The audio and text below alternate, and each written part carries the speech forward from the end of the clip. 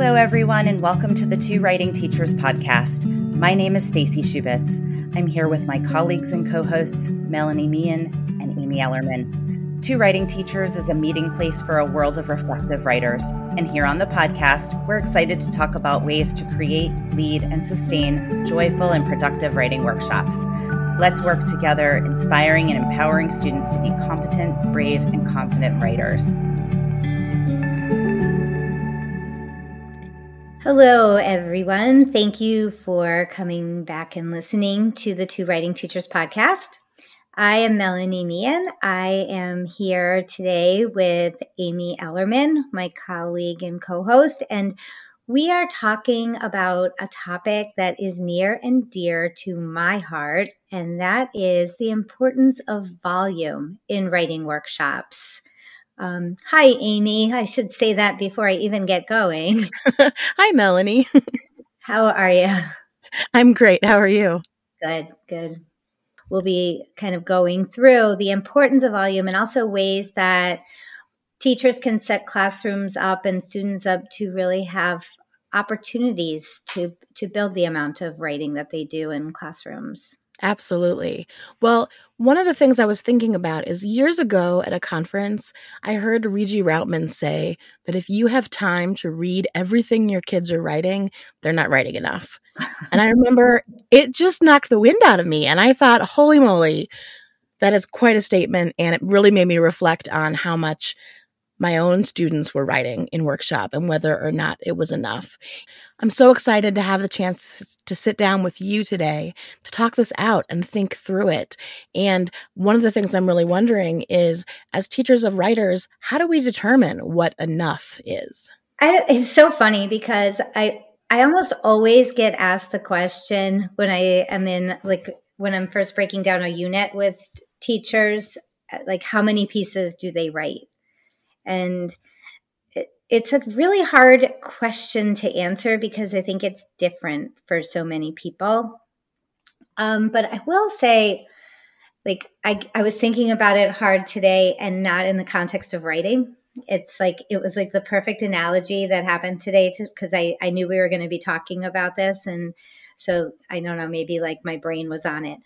But I had a golf lesson and I really like this teacher, and it wasn't like my first lesson, but I also know that she tends to talk a lot.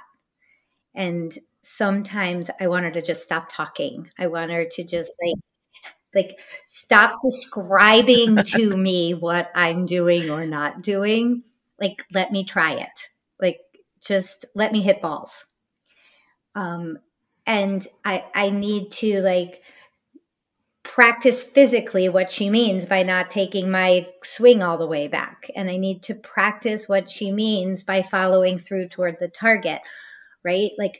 And I don't know, I feel like sometimes as a teacher, it's easy to hold on to writing really tightly and control the swing, if you will. Does that make sense? It does. It does. I hear that a lot from teachers who will say, well, I haven't taught them that yet, so I can't turn them loose on that part yet until I teach X, Y, and Z. But the irony is, or the counter argument maybe to that is that kids frequently have had lessons on X, Y, and Z in their past, or they've picked up on things from books, yes, or they just have a storytelling tendency. And I don't know, maybe sometimes they can do more than we give them credit for. I think that's almost always true. Yeah.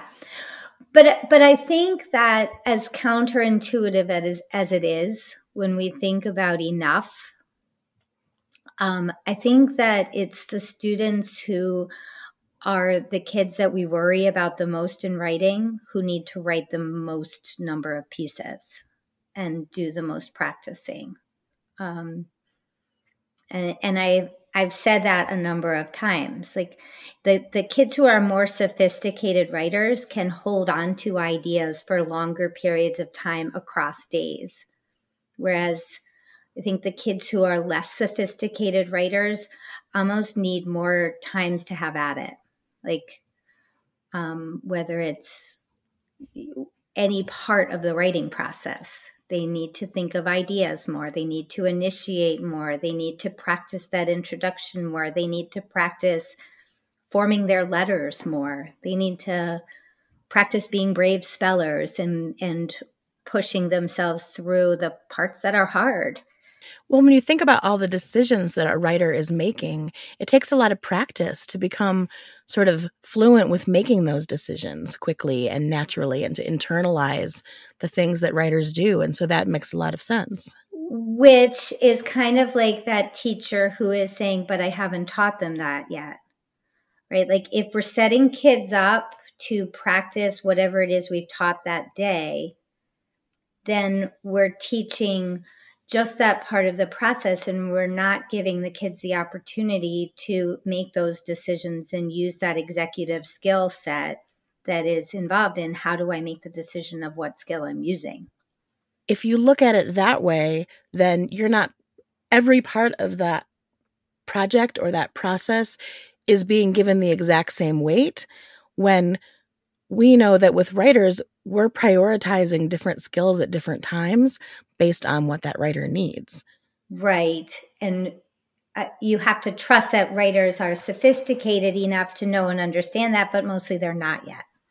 And so that would really add to that argument that they need to practice being out there on the playing field. I guess I sometimes think about it too as like, you know, and like for anybody who's like, oh, could you stop with the sports analogies? Like for me, they make so much sense. I guess I could try to think of like a baking analogy or like an art analogy. Give me a minute and I probably could. But if I'm thinking about like soccer and going out and practicing dribbling and doing that, I'm like, okay, we're practicing dribbling. That's all well and good. But then once I'm in a game, I have to make the decision as to whether I'm going to be dribbling or whether I'm going to be passing. And I've got to have both of those skills in order to be an effective player. And I think that with writing, like you have to start combining all of these skills in order to be an effective writer. And you develop those skills by writing a lot of pieces and having the volume. So I don't like saying to people, this is how many pieces you should be writing. You know, it's right. And maybe it is more like looking around the classroom and engaging in kid watching and really watching and seeing our kids doing meaningful work and, you know, really developing a set of criteria for evaluating the meaningful work that's happening in the classroom and how you identify that. Yeah, to me, that feels like the balance between like, there's a sense of urgency, like writers are motivated to be working on something really specific. There's energy for writing. And there's a little bit of a sense of this is low stakes. Everything isn't writing on this one piece. I'm going to be writing more than one piece. So I'm going to have a chance to keep getting better at this thing I'm trying to get better at. I think you're onto something with the low stakes piece, and it's worth exploring what you mean by that. Like when we think about low stakes writing, I know like what I'm envisioning. I'd love to hear your thoughts about that. Well, I think it feels different for writers when the goal of a unit of study is one perfect, and I'm using perfect in quotation marks, published piece that is going to be sort of like, like here's what I produced during this unit, which to me feels like a snapshot in time, right? Like this is what this writer is capable of right now, versus a series of pieces in different sort of, some more finished than others, but that over time, if you were to lay them down, that writer can point out what it is that they can see themselves getting better at over time, because they are not feeling so married to one piece, but they have a chance to try it here, and I'm going to try it here. And it feels sort of playful and experimental. And it's not all my eggs in one basket, but it's an opportunity to work on something as a writer in a couple of different places, in a couple of different ways, and to get feedback on what I'm getting better at, and then to be able to notice that myself. That feels, to me as a writer, really empowering to be able to see in the course of a unit of study, here's my trajectory. Here's where I started, and look at me getting better at this. Look at me growing as a writer. You bring up a really important distinction, I think, there without having said it, and that is the importance of intentional practice when it comes to volume. Right? Like, I think that you can see kids, and I'm thinking about like some of the kindergartners who would like scribble on a piece and go get a new piece and scribble on another piece and go get a new piece and do it again. Right. Mm-hmm. And basically there would be some kids who might be writing in kindergarten, that is writing many pieces, but without the intention of practicing something within that writing piece. And I want to underscore the importance of setting goals and knowing what kids are working on, and that intentional practice at moving toward them. Because I think that that's important when we're thinking about volume. It makes me think about a third grade classroom I was working with, and the teachers were really worried about writing stamina and kids getting started. And so we really intentionally planned a week of instruction where every day that week they were generating a new idea and flash drafting.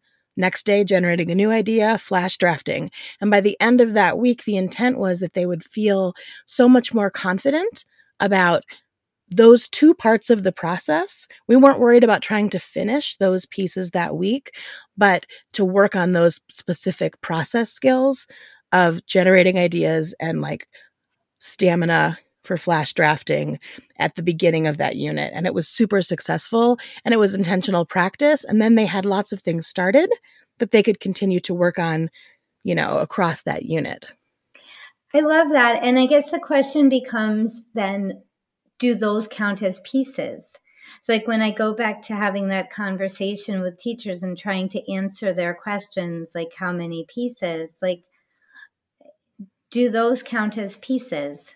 And I would argue that they do count as pieces, and they count as writing, and it counts as volume. And I would add that different pieces are for different purposes. Yes. And that's a really important thing. You might have a set of pieces that are really around the learning targets of thinking of ideas and getting started. Mm-hmm.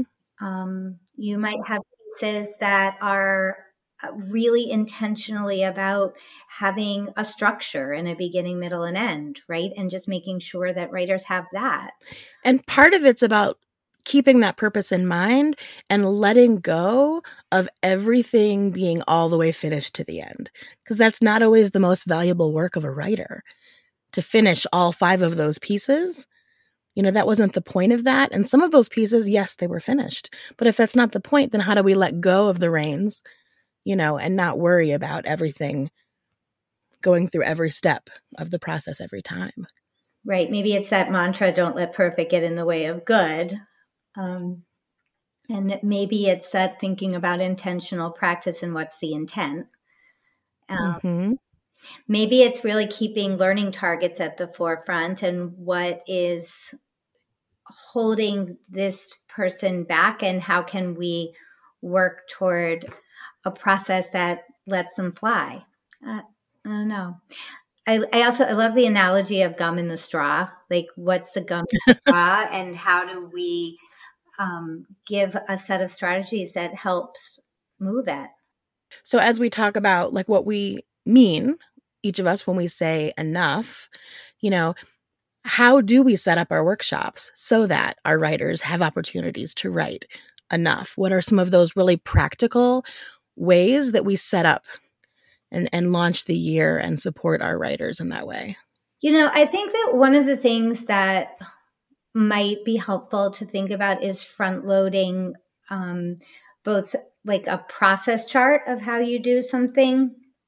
So like whether it's how you write a story or how you write an information piece or how you write it, whatever the genre is, that you have a process piece and you go over those steps as almost a front load.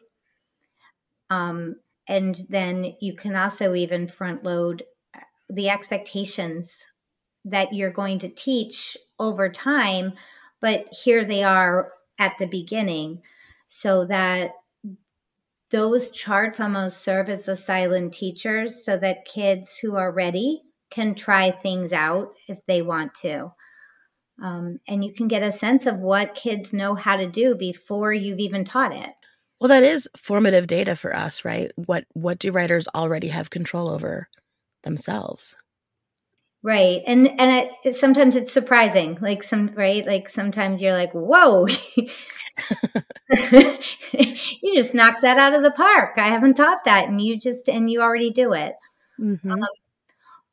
I think that paper choice is incredibly important. I think that giving kids options of paper when they're in the lower grades and letting them explore their keyboarding and how they get ideas onto a computer is really powerful, and letting them go, like not holding them back. But also with the paper, being aware of what paper holds them back and what paper pushes them forward.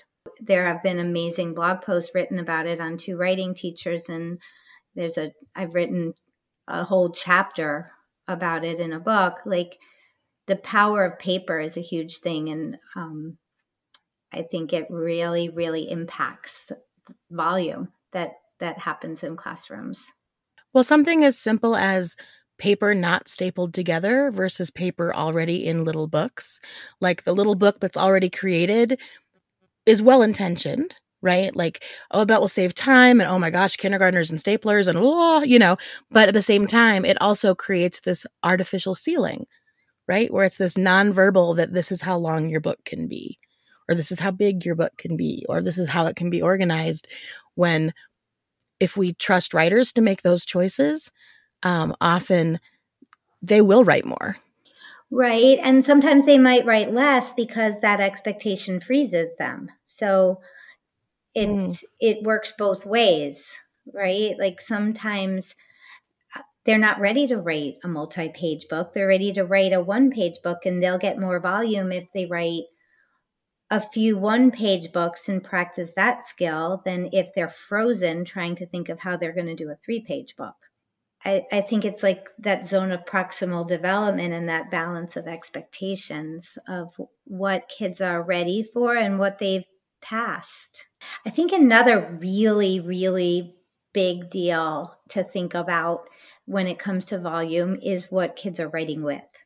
There are some kids who really get held back from a volume standpoint by a pencil and an eraser. And sometimes my favorite thing to have is a Flair pen, and I'll pull it out and I'll be like, you got to watch out. This pen writes a lot and it writes really fast. And just like putting a different utensil in their hands and watching them go can pump up the volume. Something else I think about a lot is the language that we use in our workshops to build that community of writers that writes and that is working hard and is super engaged during that work time to create and to try again and to make multiple attempts at what it is that they're trying to do. And I think sometimes it's as simple as almost that expectation, well, that of course you're going to have another piece. And of course, if you have time, you're going to go back and try that again. And so, the next time you try this, or, oh, I can't wait until, that really within that workshop builds that culture of, Melanie, I don't know if you've heard this expression. I just heard this recently. Someone at work referred to like a culture of practice. And I'm not sure where the origin of that is, but I loved that idea of a workshop being a culture of practice, and that this space. That's a great line. Yeah. We have this space to be so intentional about doing the things we want to get better at. And part of who we are, part of our identity is that we invest time and energy in things that matter to us and that we want to get better at. And what kind of language we use with young writers that helps them to know and understand this? No, I love the culture of practice, and I love having the culture be not everything's perfect, but everything is trying to improve and to learn and get better. And yes, that's where you really do need the practice opportunities that come with writing more than sometimes actually is happening. Well, and then celebrating, with writers and as a community when we see like evidence of that growth, which is so exciting and so motivating. So I guess like closing, I would just say get in the habit of looking around a writing workshop and really taking inventory with kids of what they're doing with their writing time. Are they trying new things? Are they moving through pieces? Are they spending a lot of time erasing? And if they're doing that, why? Are they spending a lot of time flying through pieces without intention? And if they're doing that, why? And what do you need to teach them in order to get them kind of in a more northeast trajectory of growth? Yeah, it's really exciting in a workshop when you all kind of get to that place where you value that practice and those minutes are sacred, and there's such energy from a room full of writers all excited to write and to write more. We would love to hear how some of the volume attempts and increasing volume intentions go. So be in touch, be in contact with us, and thanks for listening.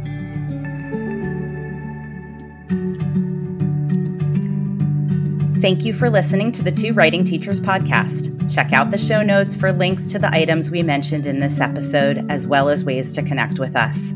For more about the teaching of writing, head over to the Two Writing Teachers blog at twowritingteachers.org. If you liked what you heard today, please share it with your friends and colleagues, post about it on social media, like, subscribe, and leave us ratings and reviews. Our music is by Lemon Music Studio. If you'd like to connect with us, email us at contact@twowritingteachers.org. Thanks again for listening. Let's teach, learn, and write on together.